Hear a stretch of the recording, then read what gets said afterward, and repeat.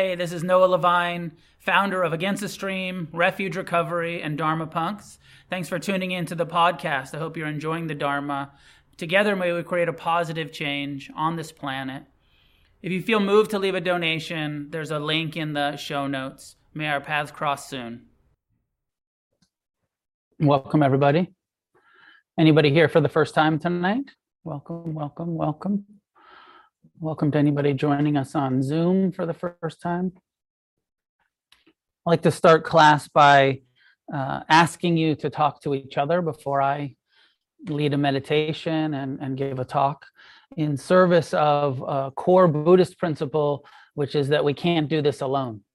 That Buddhism is a relational path. It's a path about how we relate inwardly. A lot of the teachings are how do you relate to your own mind and your own actions and your own sensations and emotions, and but then it's how do you relate to other people's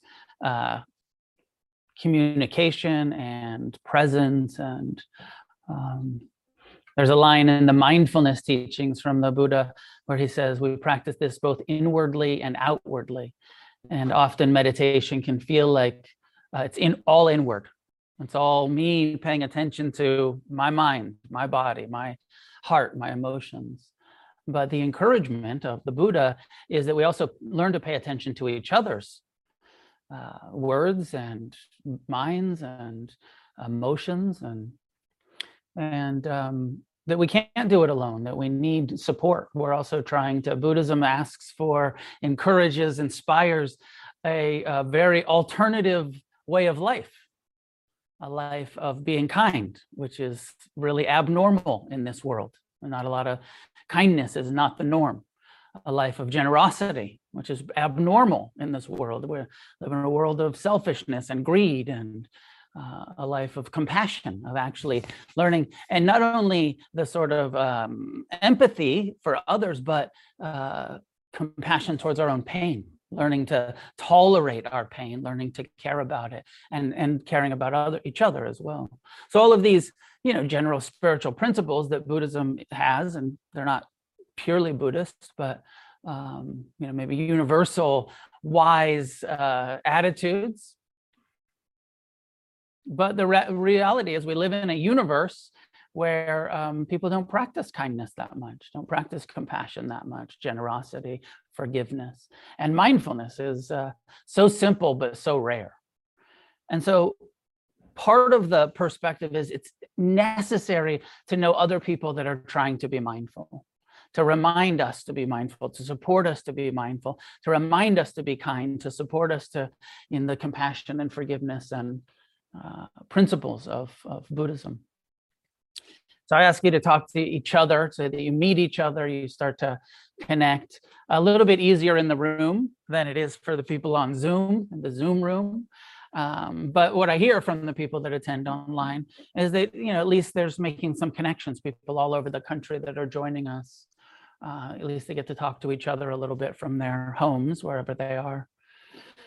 And if you come regularly, you'll start to feel like you're part of the group and that you know people in the room. Of course, when you're new to any kind of group, it can feel like, well, I'm not part of this thing. But once you come and you talk to some people and you introduce yourself, and after a few weeks, and you start to recognize each other and connect, and hopefully it extends beyond Against the Stream into your lives, into your personal lives, that you make some friends. So the topic for communicating with each other tonight is about when you reflect on your meditation practice, your spiritual life, what is it that hinders your progress the most? What makes not suffering difficult for you? What hinders right? The whole Buddhist perspective is it's possible to not suffer about the pain in our lives. It's possible to not suffer about the difficulties in the world. This is the core teachings of enlightenment, is that there's still going to be pain, there's still going to be difficulties, but it's possible to not suffer about it. What hinders your ability to not suffer? The Buddha gave a list of 5 that I'll talk about in the Dharma talk tonight, but I'll give you the preview, which is that craving for pleasure hinders our ability to not suffer. Aversion to pain hinders our ability to not suffer. Restlessness, anxiousness, impatience hinders our ability to not suffer. Sloth and torpor and laziness, procrastination, hinder our ability to not suffer. And doubt, that sort of part of our mind that sometimes is unworthiness or self-doubt. And sometimes it's that skeptical doubt and, doubt in everything, sort of nihilism, like nothing can make sense. I doubt there's any truth in this fucked up world kind of doubt. And sometimes it's just self-doubt, my own feeling that I don't have much confidence that I'm even worth happiness, or that I even have the possibility of being free from suffering.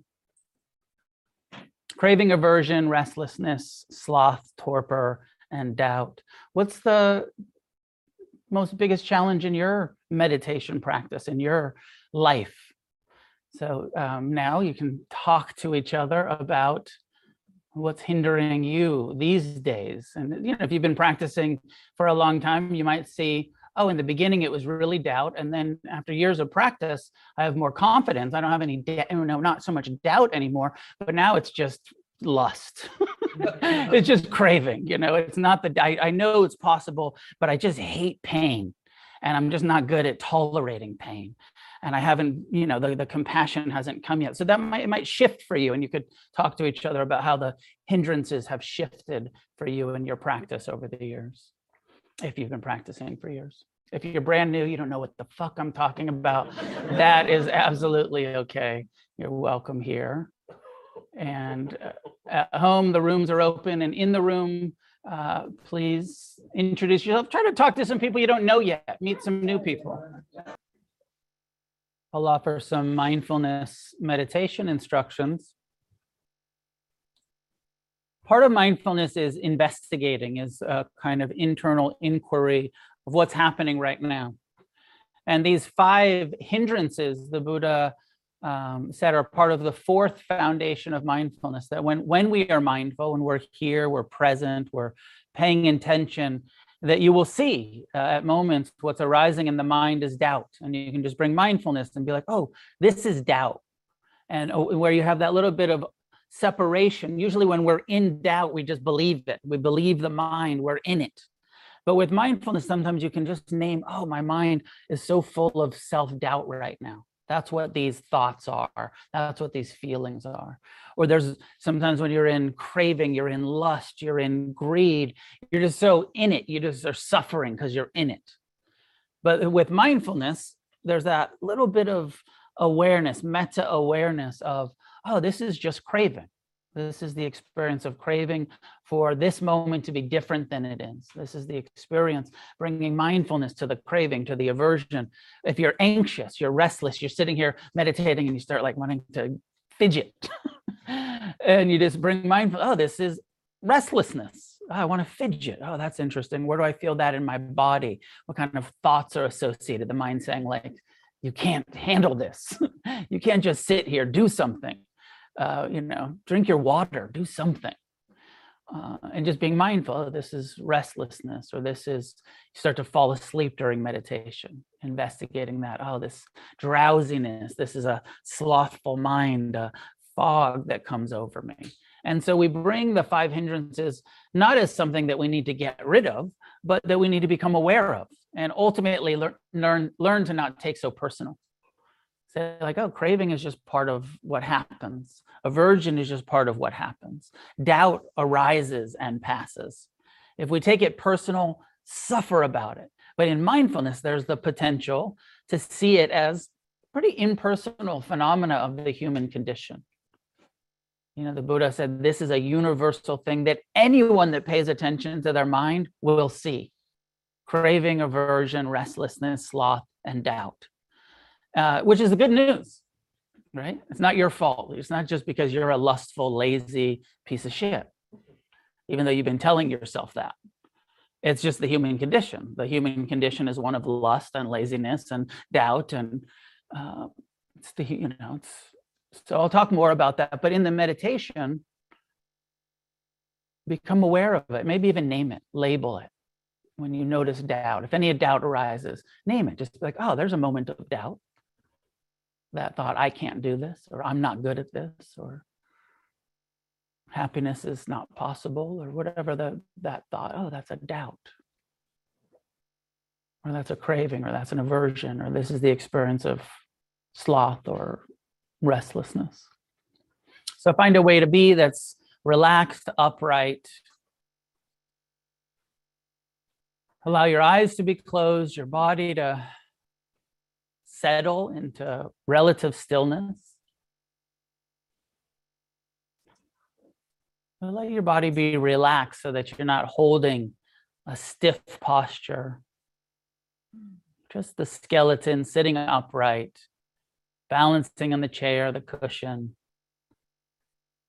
Just resisting gravity enough to not slouch over, but not so much that you're uptight about it.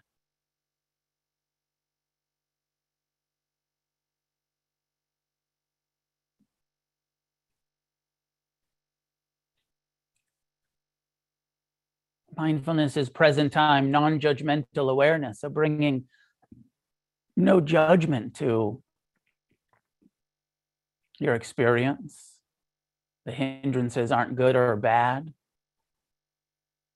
Pleasure and pain aren't good or bad. But bringing discernment, non-judgmental clarity. Ah, this is painful. This is pleasant. Without putting that extra layer of judgment, good and bad, on it. Just seeing what's happening in your heart, in your mind, in your body.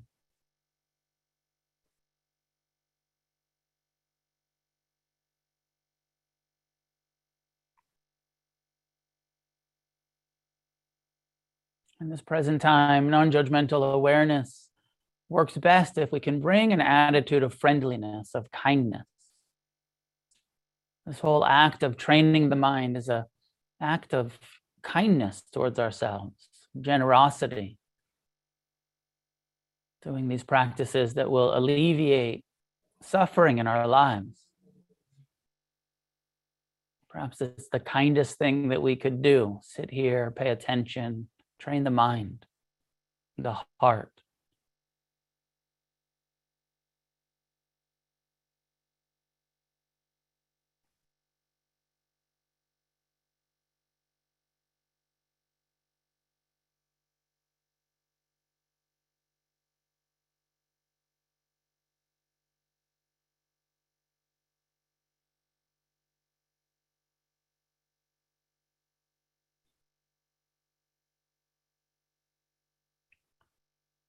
In order to truly be able to investigate the mind, it's useful to first focus on the breath.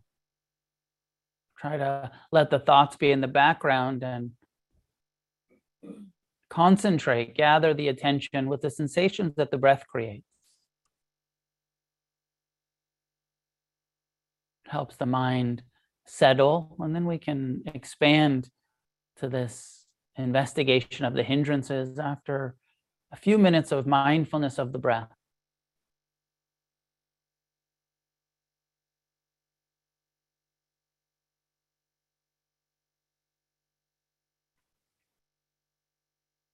For those of you who are new to this, it's quite simple. Breathing in, know that you're breathing in. Breathing out, know that you're breathing out. Perhaps even noting in and out with each breath. Silently in your own heart. We're putting most of the attention on the sensations that the breath creates as it comes and goes.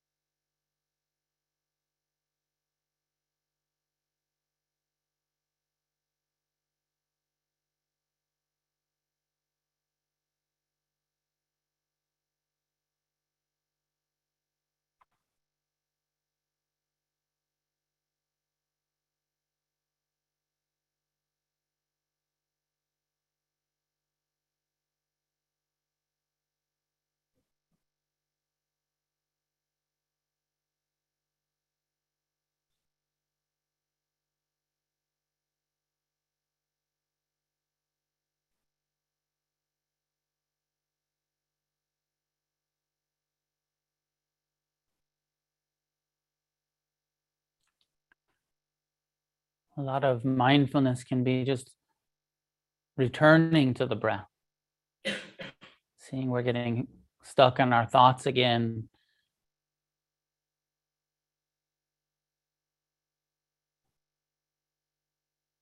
You can investigate, is this a craving or an aversion? Is this a doubt? Worrying?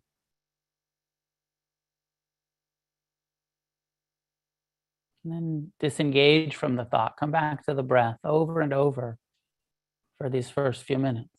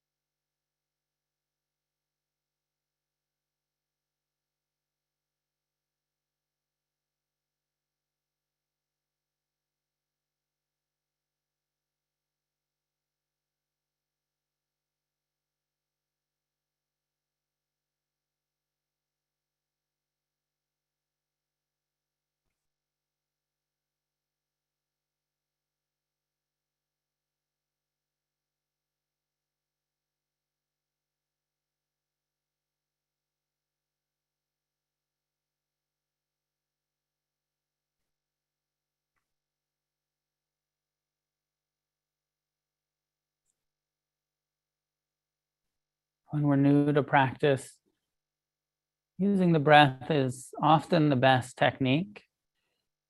Gives us something to bring the attention back to.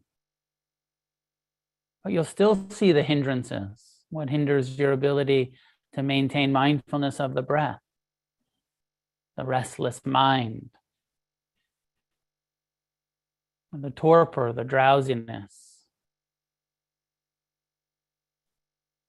or the intrusive thoughts of doubting, cravings, aversions, what takes us away from the breath.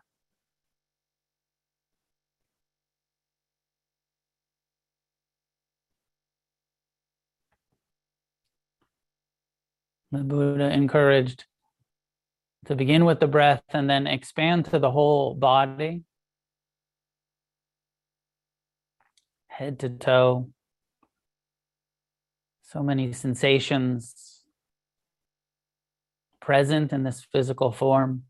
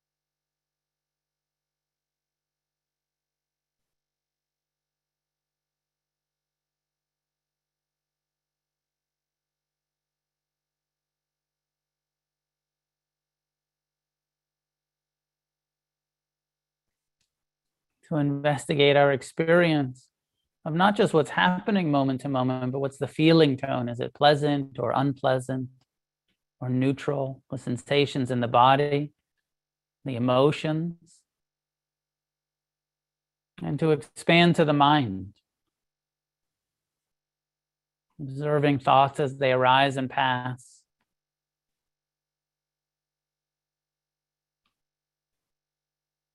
With a specific focus on what's hindering our ability to be completely at ease in this moment.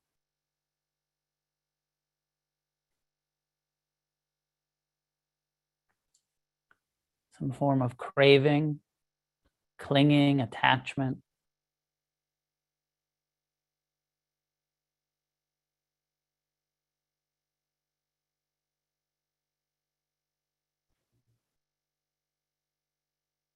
Some form of aversion, resistance, fear, worry.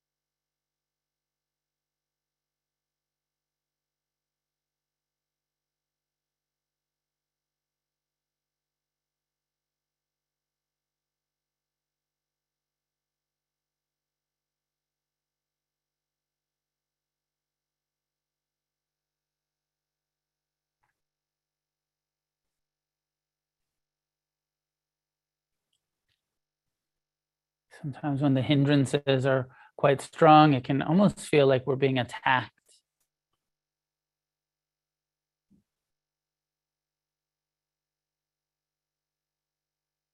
Attacked by doubt, storm of doubt.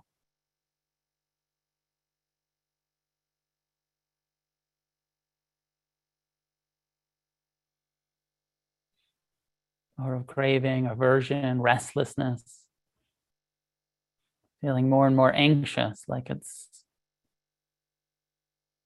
attacking us.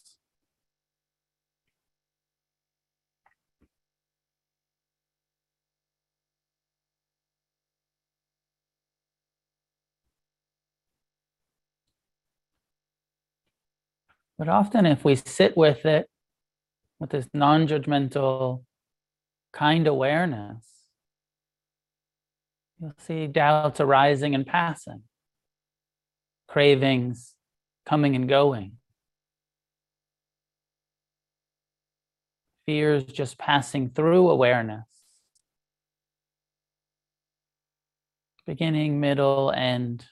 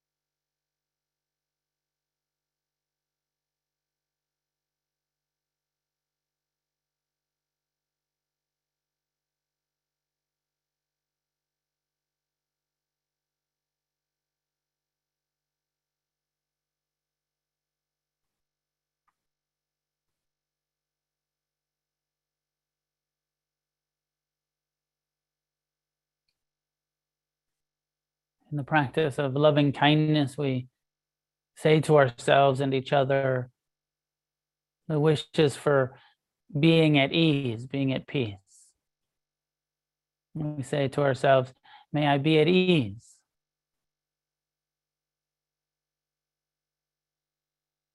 And what we're meaning by that, the spirit of ease, is may I be at ease with myself just as I am, in the midst of craving and aversion of the human condition. May I be at ease. In the midst of restlessness and sloth, may I be at ease. And even when the mind forgets one's own worthiness, ability, when we get stuck in doubt, may I still be at ease even when the mind is confused.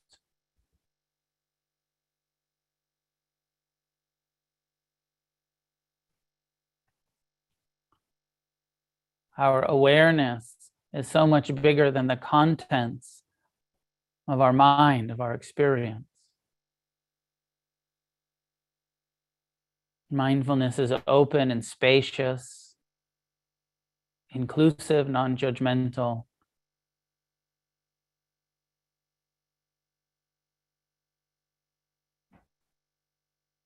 Experiencing these vicissitudes, these hindrances as they come and go.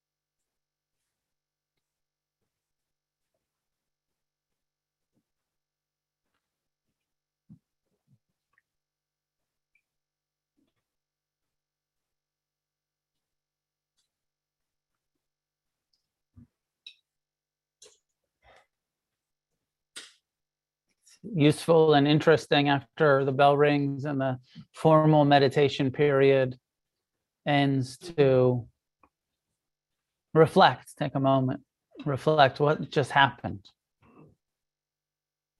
How much of the experience was presence, mindfulness? How much of the time were we thinking about the future, really engaged in some important plans, some worries,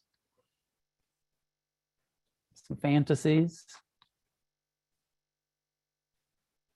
And then as you reflect on your thoughts that you were involved in on some level or another, how many of them were fueled by craving for some pleasure to happen, something pleasant?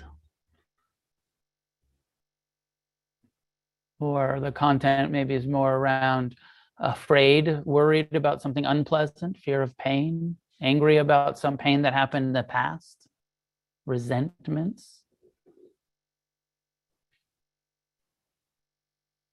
or doubts.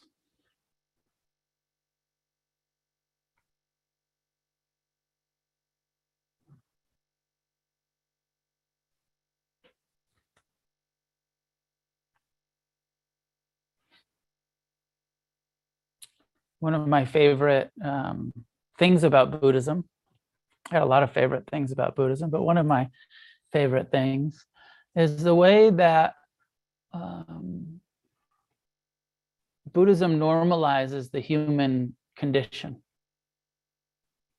without any judgment, without any blame. I feel like there's a core message in early Buddhism, and that it's not your fault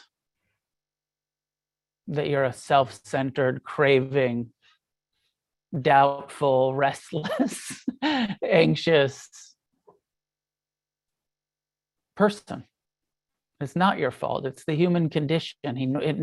It starts with normalizing suffering. Are you not happy all of the time? That's normal. Having some challenges with your mind, your relationships, your life, that's normal. It's the first noble truth. Suffering. It's universal. and then starts to refine the different ways that we suffer and the different things that block our freedom from suffering, like this list, and comes in a few different places in the Buddha's teachings, but in particular as one of the objects of mindfulness. When you pay attention to your mind, you will see craving for pleasure. Like, just reflecting in that 30-minute meditation, how many times did your mind, your body, your experience say, like, oh man, I'd be so much happier if this was more pleasant. If I wasn't, if I didn't have to sit here in this posture, dealing with discomfort, and the flip side of that, which is aversion. I think that often we blame ourselves. We think I must be. We take it personal, and we even the way that our language is. I'm anxious. I'm afraid. I'm craving. I'm attached. It's all, and on some level, it's our experience, but also it's the human condition. It's the nature of the human mind that we all have our own minds, but they're not that different. It's part of being a person that we experience these 5 hindrances, and we all do. Everyone does, and anybody that claims not to either is volitionally lying, totally full of shit, or just isn't conscious enough to ever really see their mind. And people that don't meditate often don't know their minds very well. Without meditation, we're so externally focused.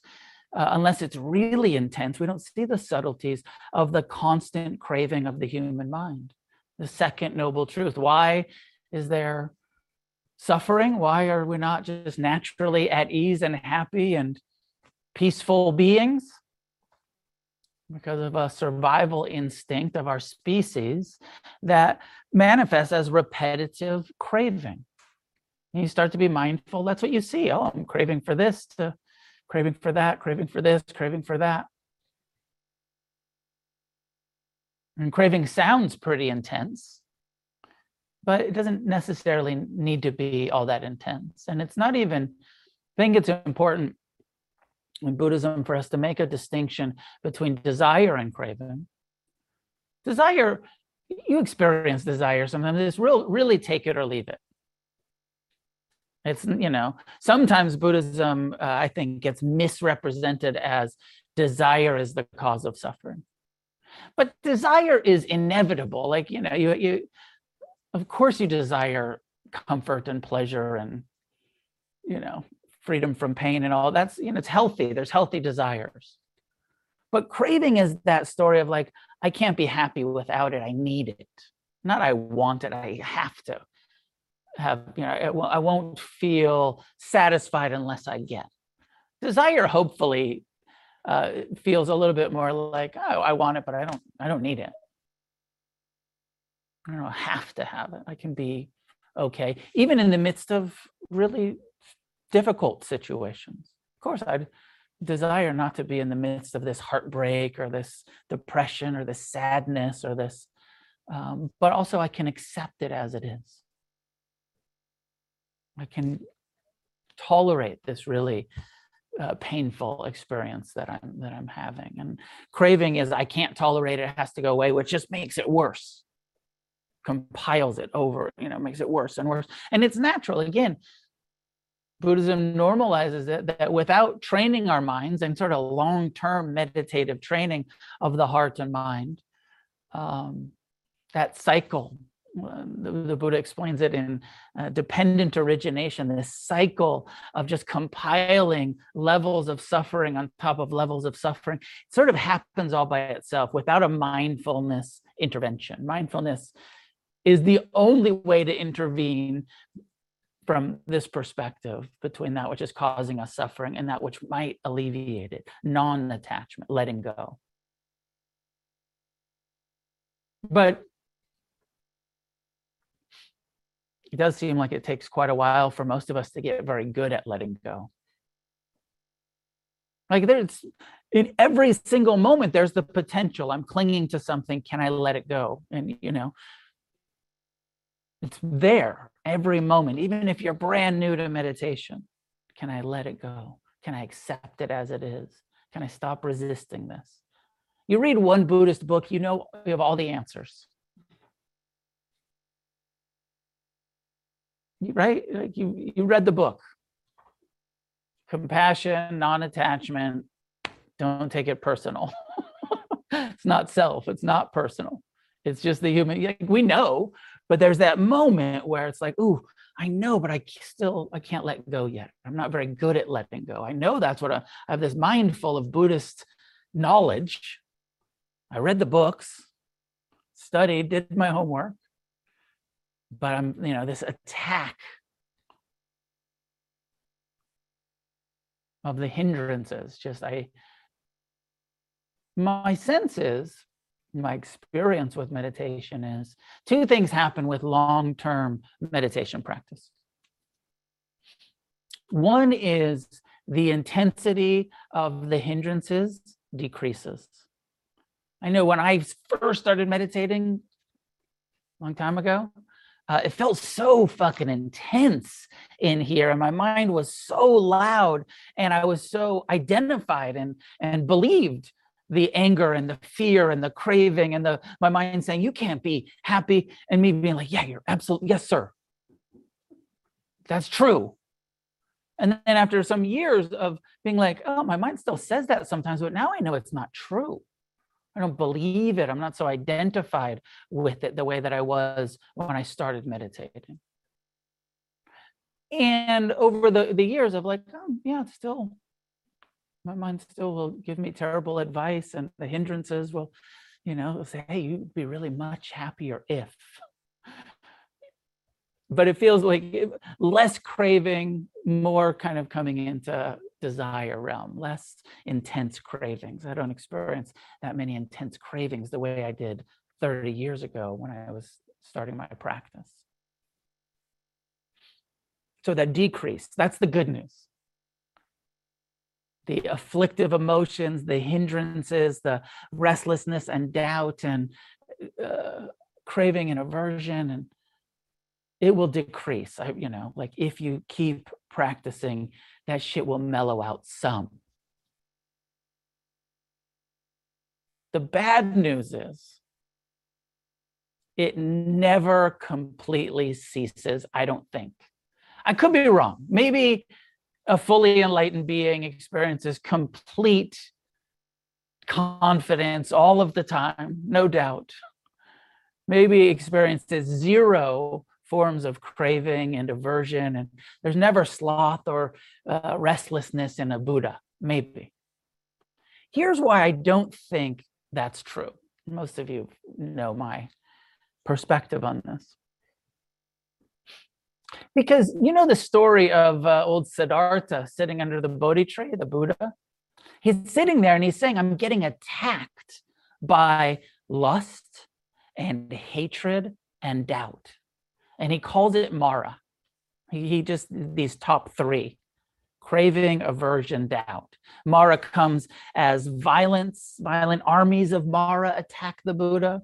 Lustful fantasies of Mara, it's very heteronormative, patriarchal. The daughters of Mara come to seduce the Buddha. But you can just put that your own sex object, whatever yours are. Seduction, lust, craving. And then the final thing, and this image of the Buddha, which is a common mudra, the hand symbols are called mudras, where he's touching the earth. And like, if you see the Buddha with these extra long ET fingers that reach somehow down from his lap all the way to the ground. He's touching the earth. And that's said to be his response to doubt. That when Mara, that part of his mind, is attacking him and saying, you are unworthy, you are incapable, why do you think you deserve enlightenment? And I always feel like I want to push this point home. Because maybe some of us have been meditating for a while and we feel like, shit, why am I not enlightened yet? Why do I still have lust and anger and fear and doubt and, so identified with my mind? Why is my mind still misbehaving in these ways? I've been meditating for months or years or decades. The Buddha's on the verge of enlightenment. He's this far from total liberation. And what does he report? He says, my mind was full of lust and anger and doubt. And the only thing that really shifts is that in that moment, he saw, this is not personal. This is just what the human mind does. It craves for pleasure. It hates pain. And it doesn't know, the unenlightened mind, it takes it personal, it has doubt. And that it's not the craving, the aversion, or the doubt that's the problem. It's the belief. It's the identification. Does it make sense? You followed me?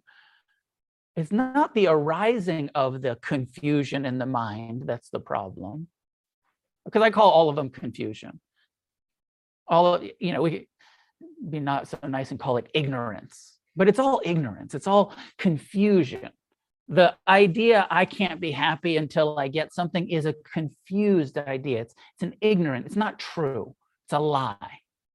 You can actually be happy right here and now in the midst of your boring fucking life. You don't need to get there. Or in the midst of whatever joy you're experiencing. It's impermanent, it'll pass. But whatever's happening, however wonderful or however difficult, it's possible, this is the core Buddhist message, it's possible to not suffer about what's happening, no matter how painful, how pleasant, it's all impermanent. And on some level, it's all really fucking impersonal, the fact that the mind has these tendencies, these hindrances. And I like that they're called hindrances. They hinder our ability to see clearly and respond wisely. It's hard to see clearly when you're in the midst of doubt. It hinders, it like covers, it obscures the clarity. When you're in craving, you forget impermanence. When you're in aversion, you forget, it obscures. You used to know about impermanence, and then it's just gone. Nope, this one's going to last forever. Yesterday, I knew everything was temporary, but this one's so intense, I'm pretty sure it's going to last forever. Whether it's intensely pleasant, this is so good, I'm going to cling to it forever. Or this is so bad, I can't tolerate it for another second. Or somewhere in between those. Anyways, the Buddha touching the earth, I know I went on a tangent there. He says that that's how he responded to his mind saying that he was unworthy or unable, the self-doubt. He said, I touched the earth just to kind of connect with, I'm part of this planet. And that worthiness isn't some special, gold star of humanity. It's not earned. It's inherent. It's universal. That you don't have to be special or to deserve happiness and freedom, and to have the capacity and the ability to train your own mind to see through its own confused tendencies of that this is a universal truth that all living beings have the power, potential to wake up, and waking up means seeing clearly and responding appropriately to what we're seeing. Pain needs to be met with compassion, not hatred. Hatred makes it worse. Pleasure needs to be responded to with non-attached appreciation. Clinging ruins it every time. But none of us, we're all like, if none of us are very good at being non-attached. Attachment is just like wired in us. clinging, craving, and attachment. I heard one Dharma teacher say, we call ourselves human beings, but we're not very good at just being. We should maybe call ourselves human clingings, because that's what we're good at, Klingons. Naturally, I'm not very good at just being with what is, but I'm good at trying to cling to it or push it, control it, get rid of it. But the whole, awakening path of Buddhism is learning to be with what is and actually take birth as a human being. Being in the midst of our pain, being in the midst of our pleasure, being with the different mind states that come and go.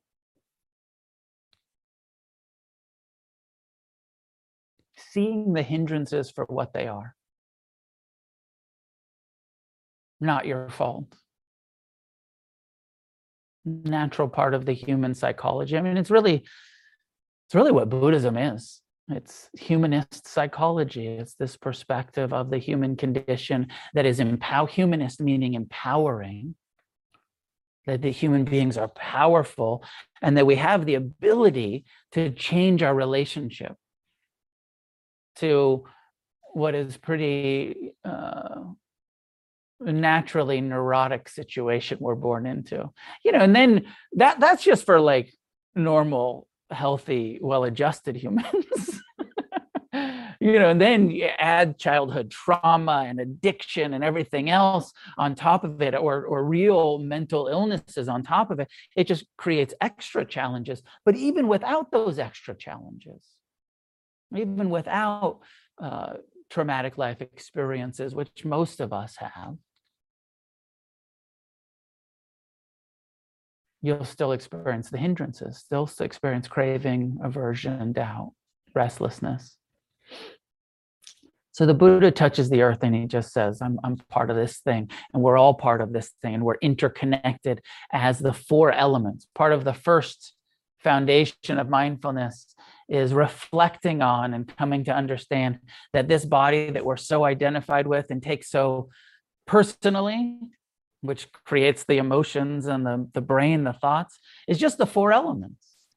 And you're the four elements, and you're the four elements, and everything in existence is the four elements. And in that way, we are all interconnected as the four elements. Not so separate as we feel. We feel separate, but it's a lack of wisdom that makes us feel so separate. And the more wisdom we develop, the more interconnected we come to feel. The more sane, the more we relate to each other, we empathize with each other.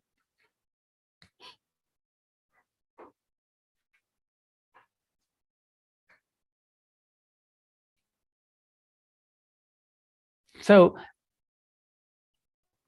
there's hope, right? The good news is the longer we practice, in each moment, and then long term, the longer we practice, the hindrances do start to decrease some. The bad news is, as I was saying, Mara is attacking Buddha on the verge of his enlightenment. And then after the Buddha's fully enlightened being, he says, I'm totally free now. I'm free from clinging. I'm free from aversion. I'm free from belief in a permanent self. That I'm awake. I'm a Buddha. The term Buddha means awake. And he says, I don't suffer at all anymore. Zero suffering. He said, I didn't get rid of my pain. Still pain. Still have a nervous system that, still have a body. Your knees still hurt once you've been sitting there for a while. But I don't suffer about the pain in my body. And then later in his life, he had physical injuries. He had a bad back. He was basically living with chronic pain. He had some, a lot of emotional difficulties in the community, a lot of conflict, a lot of accusation, a lot of power struggle. He had to deal with all of that stuff. He says, it's not pleasant. Nothing worse than being a meditation teacher. Nothing worse than being a Buddha. It's not that pleasant, but I don't suffer about it, was how he reported his liberation. He said, but there's that part of my mind that he called Mara, is that does return. He said, I still get attacked by Mara. The hindrances still come. And I think it's part of why in mindfulness, he said, this is just part of what you have to be mindful of. They haven't gone away forever. Mara keeps coming back to the Buddha over and over after his enlightenment in the form of craving thoughts, aversion, doubt. He said the difference is now I see it clearly as impersonal, part of the human mind. Before, I was suffering because I believed it. I was identified with it. I was an unenlightened being that was ignorantly thinking it was who I was. Now I'm saying it's just part of the human condition. It's not self, but it continues. So Mara keeps returning to me. And in the teachings, he starts to just say to his mind, I see you, Mara. Try that in your own life. When the hindrances are arising and you're starting to get into some doubt, some unworthiness, some shame, some craving, some aversion, some anxiousness, and you're starting to get just say, oh, I see you, Mara. I see you. I see that that's what is happening here. Relating to it rather than from it. That shift that has to happen if you want to be free. That shift that has to and will happen eventually. That gradual shift from I am these thoughts and feelings to I'm aware of these thoughts and feelings that are arising and passing, these impermanent thoughts and feelings. I'm aware of them. And meeting them with as much compassion as I have access to in this moment, as much non-attached appreciation if they're pleasant as I have access to in this moment. As much wisdom as we can in each moment.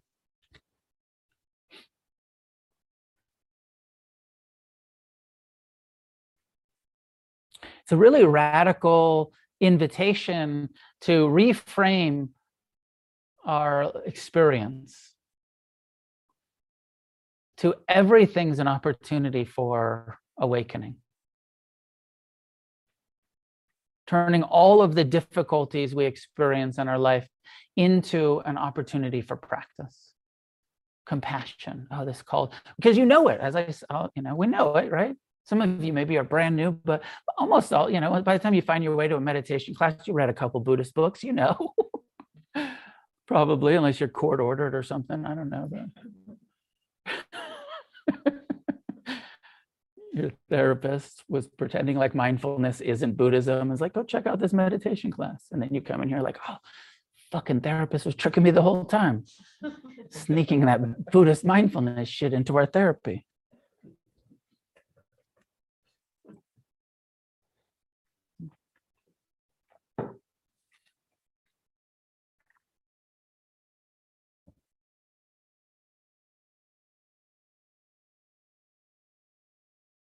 What are your thoughts about the hindrances? Any questions, any comments, clarifications? We'll open it up for some dialogue.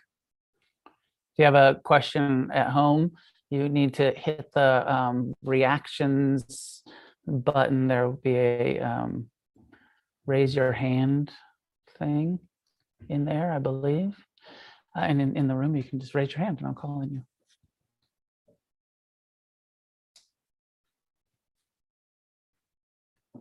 Or not.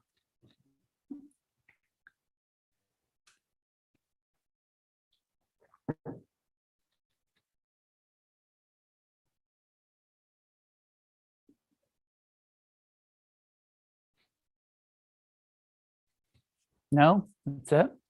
So Claire, please. Yeah, I'll ask something. Yeah, so I was kind of touching on something I kind of struggle with, and I wouldn't know which category, maybe aversion, but perhaps on it. And I know it's probably not attachment, initial not attachment, So what about like the pain if you have like, empathy, I guess is a good thing, but if you're, for me, maybe too worried about other people trying to control or manage their lives, trying to prevent harm from other people. So maybe just question is like, what category of hindrance would that be? And would that be sort of like non-attachment thing? Sort of suffering. I find myself taking on too much people's pain, and it almost becomes sort of a problem because I want to love and support people, but I do have a tendency of taking too much on, and it can kind of backfire. So I can kind of create walls because I don't want to feel that pain, just because I don't like to see people that I care about suffering. So. Can you recap for us, Teach? I'll try. Question is about sort of where do we place in the hindrances the experience that's so common for so many of us, where we're suffering about other people's suffering and wanting people to not be in pain, not to suffer. And how do we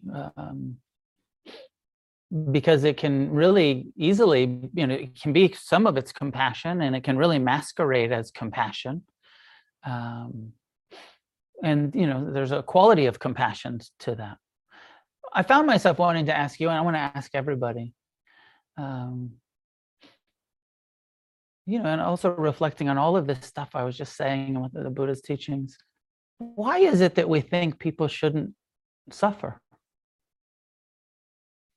or shouldn't be in pain? What is this delusion that this universal, pretty universal delusion that we all share that says, oh, you should be happy all of the time. You shouldn't have any pain in your life. You certainly shouldn't suffer. And our own intolerance, not only for our own unpleasant experiences, but I feel like the more tolerant I've become of my own pain, the more tolerant I've become of others. And that equanimity practice in Buddhism, compassion for sure.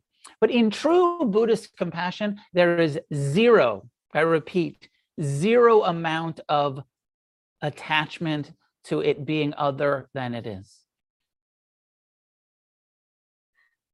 The definition of compassion is and or should be non-attached caring. Not attached caring. Non-attached, loving, caring about pain and suffering. But as soon as there's clinging there, it's no longer true compassion. It's now attached craving for it to be different than it is. But I ask it sort of as a rhetorical question, why do we think people shouldn't suffer? Everyone suffers. It's the first noble truth. Like, we know that. Now, of course, out of compassion, there's that feeling of like, if I can do anything to help you, I want to. I want to see you help yourself. I want to see you do what you can. I care about it. But also the equanimity which understands all beings have their own karma, and their happiness or unhappiness, they're gonna suffer. First noble truth, everyone's gonna suffer, no matter how much you fucking love them, no matter how much you care about them, no matter how attached you are to. There's just sort of that equation. Am I gonna join them in that suffering, or am I going to just love them and care about them and support them and encourage them as much as I can to free themselves? But it's a great question because it's universal, clinging, craving, and that idea that people shouldn't be in pain. And it does seem, you tell me, but it does seem to me that there's an equation here by how tolerant we are of our own pain, of how much tolerance we have for other people's pain. And that the more tolerant and merciful and compassionate we become inwardly, the more we're able to be with other people's pain and just be like, yeah, Fucking sucks, huh? You're really doing that to yourself, aren't you? I wish I could take it from you, but I know I can't. But I'll love the shit out of you from over here. I'll support you. I'll encourage you. I'll, do what I can, but also I know my limitations. I know I can't fix, control. Even people would come to the Buddha and say, you're an enlightened being. I'm really suffering. Can you fucking give me a hand over here? And he'd be like, sure. Pay attention to your breath. Break your addiction to your mind. Change your relationship to pleasure and pain. And you, through your own actions and efforts, will decrease the suffering in your life. That's what I can do for you. I can point you in the right direction. Over and over was the Buddha's, because also he was in that guru culture where there's all these gurus saying like, yes, come to me and I will give you bliss. And he's like, no, I'm not selling any of that bullshit over here. I'm just giving practical tools. Here's the practical tool to end your suffering. And so when we find ourselves naturally attached, then we have to acknowledge it. Oh, craving, clinging, trying to control, more equanimity, more compassion, less clinging, more wisdom in this. So in the hindrances, it's craving. Craving for experience to be different than it is, for people to be different than they are. And then maybe we internalize that and I wish I was different. I crave for me to be different than I am. We're not so good at accepting ourselves. Oh, here I am clinging again. Here I am craving again. Here I am aversive again. Here I am taking it all personal again. Humility is necessary because you know what to do, but you can't quite do it yet. And you get better at it over the long run. You see, oh, I'm not suffering as much as I used to, but I'm still suffering. It's decreased. Compassion has increased, but it's such a slow process. Equanimity is so important. So important to train your mind and your perspective to understand that total personal responsibility, and we can care and we can love and we can protect and we can advocate and we can inspire. There's a long list of what we can do, but what we can't do is change anybody ever. Make anybody be different than they are ever. But there's a long list of we can encourage and support and try to inspire people to do the work themselves. But ultimately, even if you were a Buddha, maybe you'd inspire people more often. You're modeling it, if you had a Buddha around modeling it, maybe we'd all be a bit more inspired to. But even the Buddha couldn't do it for anybody. So remembering that sometimes helps us let go. And then have the humility to be like, okay, I'm still suffering about it. My compassion is so mixed with attachment, and I have to have the humility to just acknowledge that. It's not pure non-attached caring. It's attached caring. It's sentimental caring. It's not non-attached wisdom, compassion.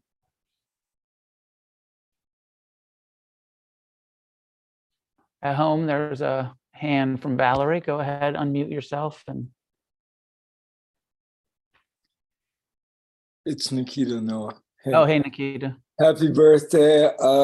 We're going to do the monthly and your present. I understand the tools for living. What did the Buddha say about death? The question, could you hear him? The question was what was the Buddha's teachings about death?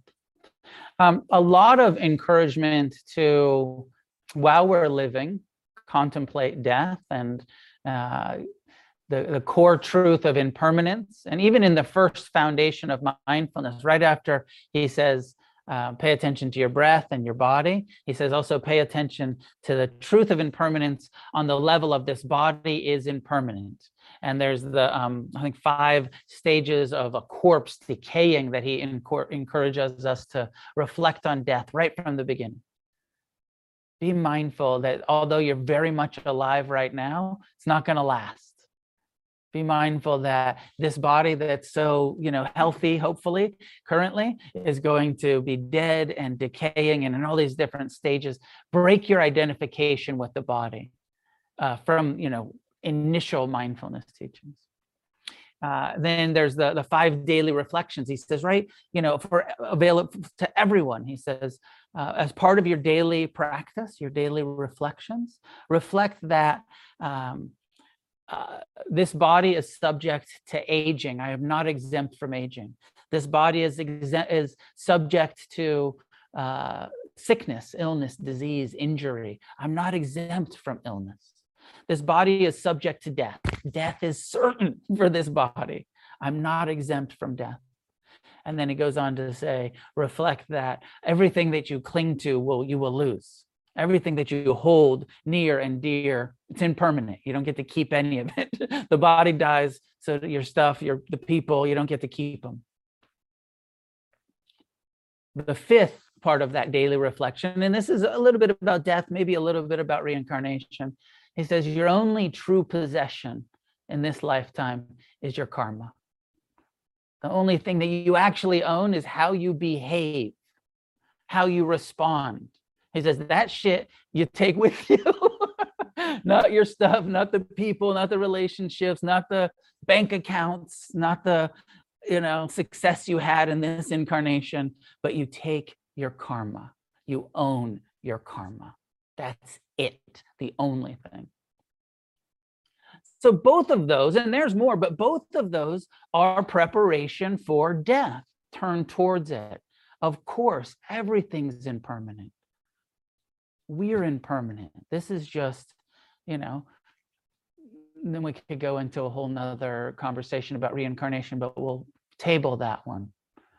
Whether or not there's rebirth or reincarnation, what we know for sure is we're temporary, this lifetime, beginning, middle, end. What we don't know is whether we're in the middle right now or not.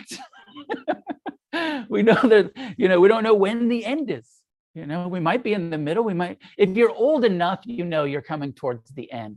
Not teasing you, Nikita, or any of the other elders in the Sangha. If you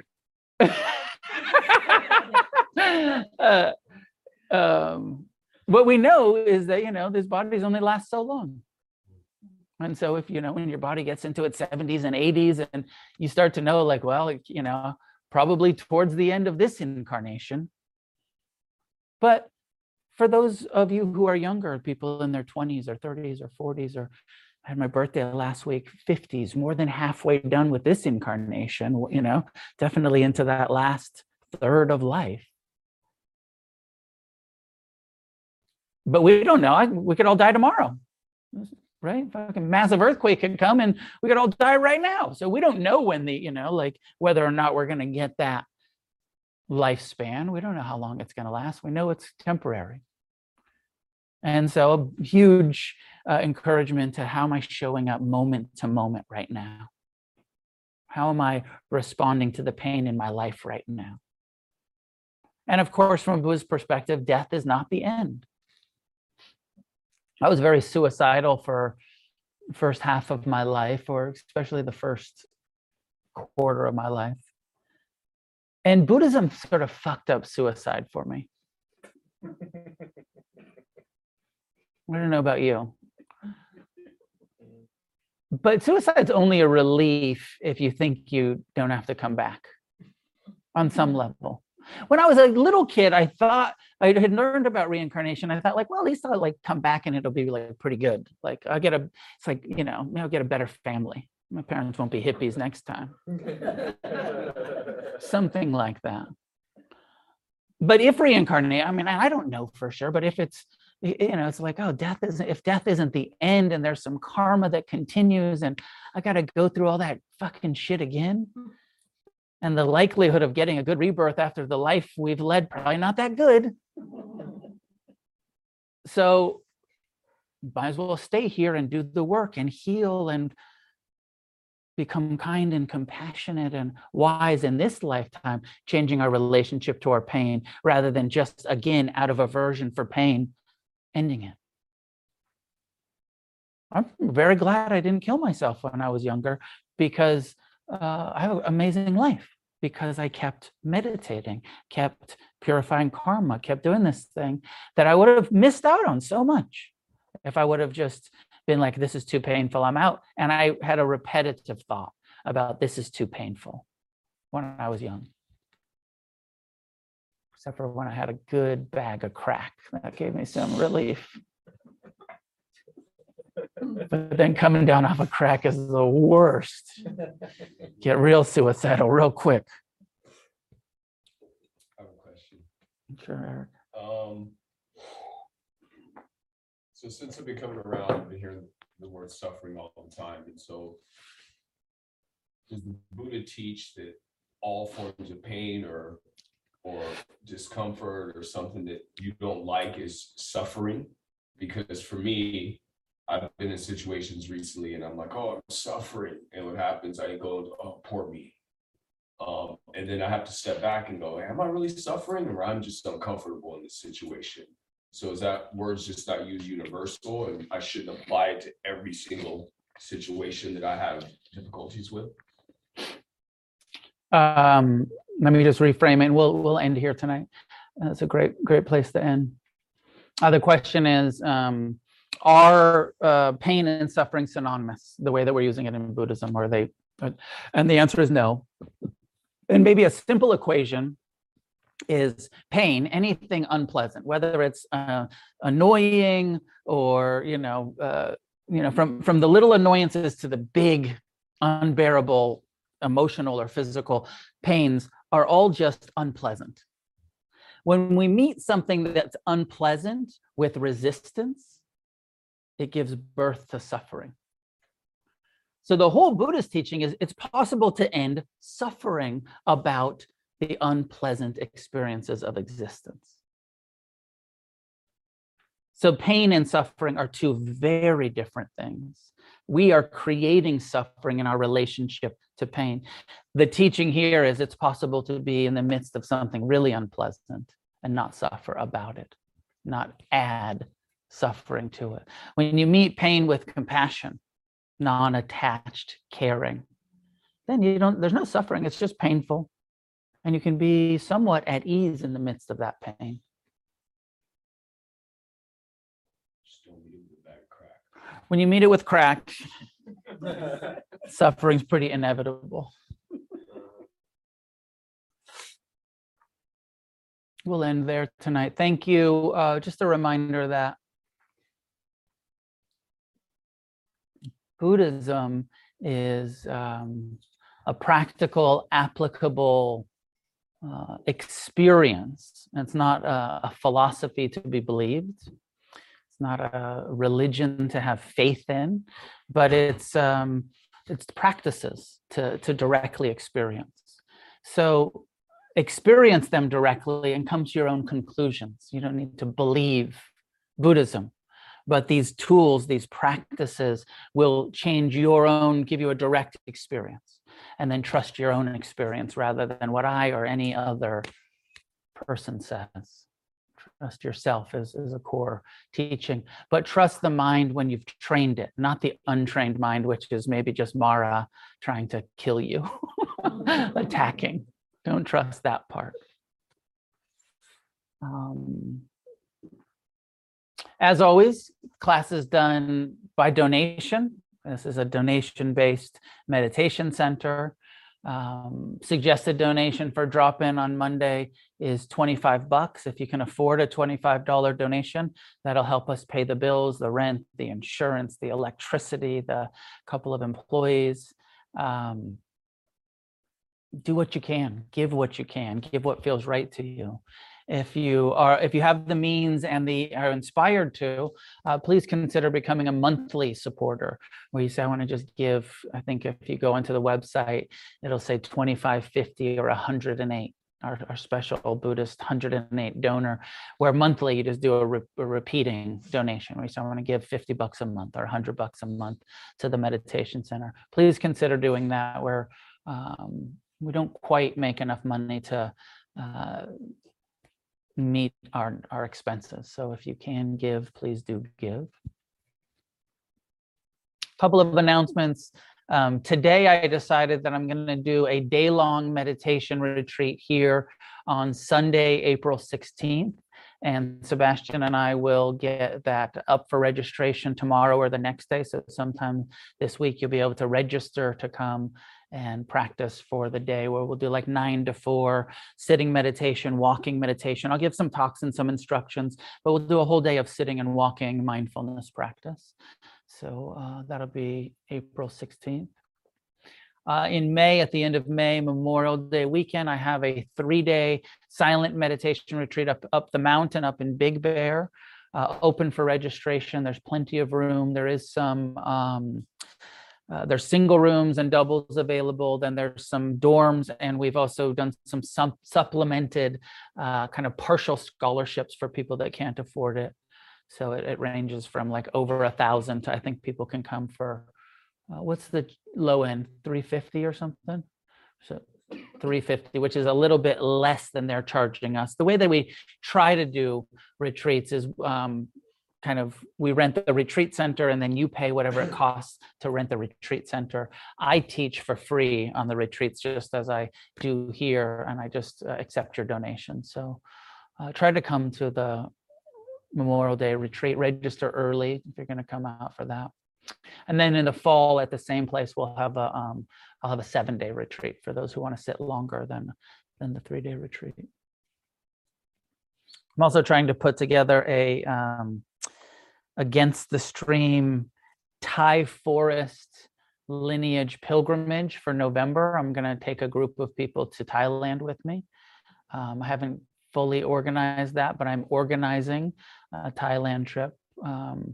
And people are going to have to sort of submit a application for that, because I won't be able to take everybody, but people that are interested in that, that's coming soon. So a bunch of things coming up through Against the Stream this year. I forget anything, Sebastian? No, just make sure you're following on Instagram or sign up at the bottom of any page on the website, so you know as soon as that stuff comes up. Thank you. And anybody in the room that hasn't met Sebastian yet, Sebastian has been working with me on refuge recovery stuff for the last year or so, maybe more, 2 years, and is now also helping me with Against the Stream stuff, and is part of working for the nonprofit and helping me with the social media and the retreat organizations and posting the stuff. So anyways, Sebastian's here sometimes now on Monday nights. And if you have any questions Against the Stream related, you can always talk to him as well as me about any of that stuff. May any goodness that comes from our practice be shared outward in all directions with all beings everywhere. May each one of us get as free as possible in this lifetime. And together, may we create a positive change on this planet.